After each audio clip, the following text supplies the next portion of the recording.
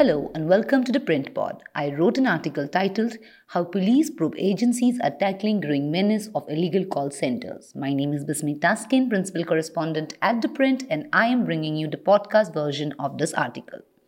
You open your computer. A GIF pops up following a message that your operating system is under virus attack and needs immediate attention as your data is vulnerable. For assistance, you have to call on the given number. The targets here are the elderly. Once you seek assistance, they gain access to the computer through any desk, log me in, lure you to make payment to fix the system and take all your data. You are asked to make payments through paychecks or PayPal. The money and those on the other side of the call vanish. This is just one of the ways of fraudsters sitting behind computers operating remotely in tiny office hideouts, call centers can target you. The attack can come through anything and everything, from calls, text messages with phishing links to emails or just through malware attacks as well, and this menace is found to be thriving across both big and small Indian cities. The target can be anybody. It depends on the modus operandi of the cyber criminals. You may also be attacked more than once.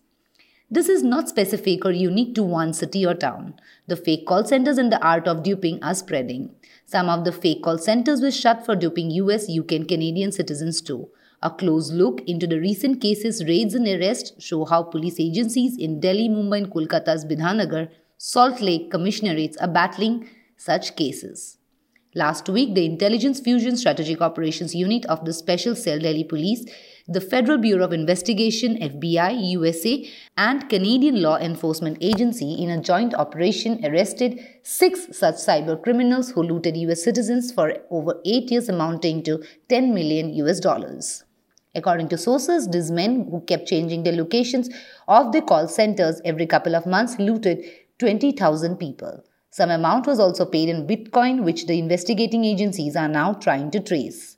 The most recent company that the 6 allegedly ran is called PC Support and Care, an office that occupied 1 floor in Ganesh Nagar, and bank account statements reveal transactions over 4 crore between 2012 to 2020.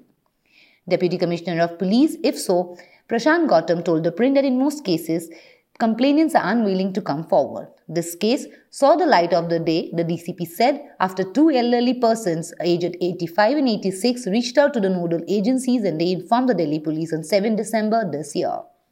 These cyber criminals operate from multiple ways, the most common of them being luring with attractive deals. In Bidhannagar or Salt Lake, the IT hub of Kolkata, these illegal call centers have been mushrooming, targeting thousands outside the state and the country.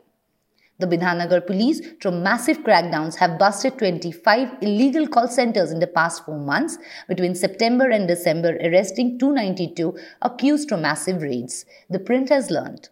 The commissionerate has recovered around Rs 5 crores and have returned to the victims. However, sources said that returning of the money to the victim is possible only when the victim immediately reaches out to the police, who then reach the court and get an order out. This order is then submitted to the bank, which freezes the destination accounts, and the money is transferred back to the victim accounts. In cases where the complainant does not inform swiftly, the money is lost, police officers said. Speaking to The Print, a senior official of Bidhannagar Commissionerate in West Bengal Police explained that there are 3 main modus operandi of these fraudsters. One is the domestic call centers operating in Salt Lake, where they target people outside the state. They make calls to tell people that they are calling from Jio and Airtel for installation of mobile towers. They submit fake documents of Reliance Jio, Airtel, Telephone Regulatory Authority of India. They tell the victims to transfer Rs 1 lakh to 6 lakhs for registration security, and in return lure them saying that they will be given Rs 20 lakh once the job is completed and will also provide a well-paying job. Once the money is received, they disappear. The international call centers have 2 common modus operandi: installing Norton antivirus and other softwares, and insurance.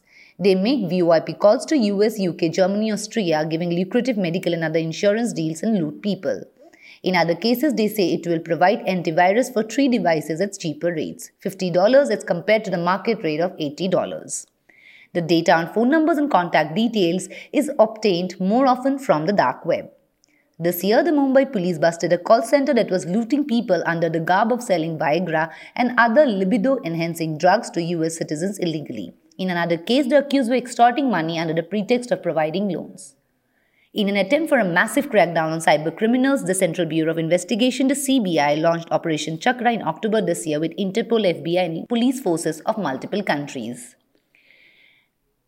The problem for investigating agencies, sources said, that because most victims do not register complaints, most of them, even if they reach the police, do not want to record a statement and come forward, and even when they do, it's too late and the money is gone and the accused sometimes deals in The problem for investigating agency, sources said, are because most victims do not want to register complaints. Most of them, even if they approach the police, do not want to record a statement. Even when they do, it's too late and the money is gone, and the accused sometimes deals in bitcoins. To avoid suspicions, these fraudsters also keep changing their offices. Thank you so much for listening. We will be back with another episode of the Print Pod.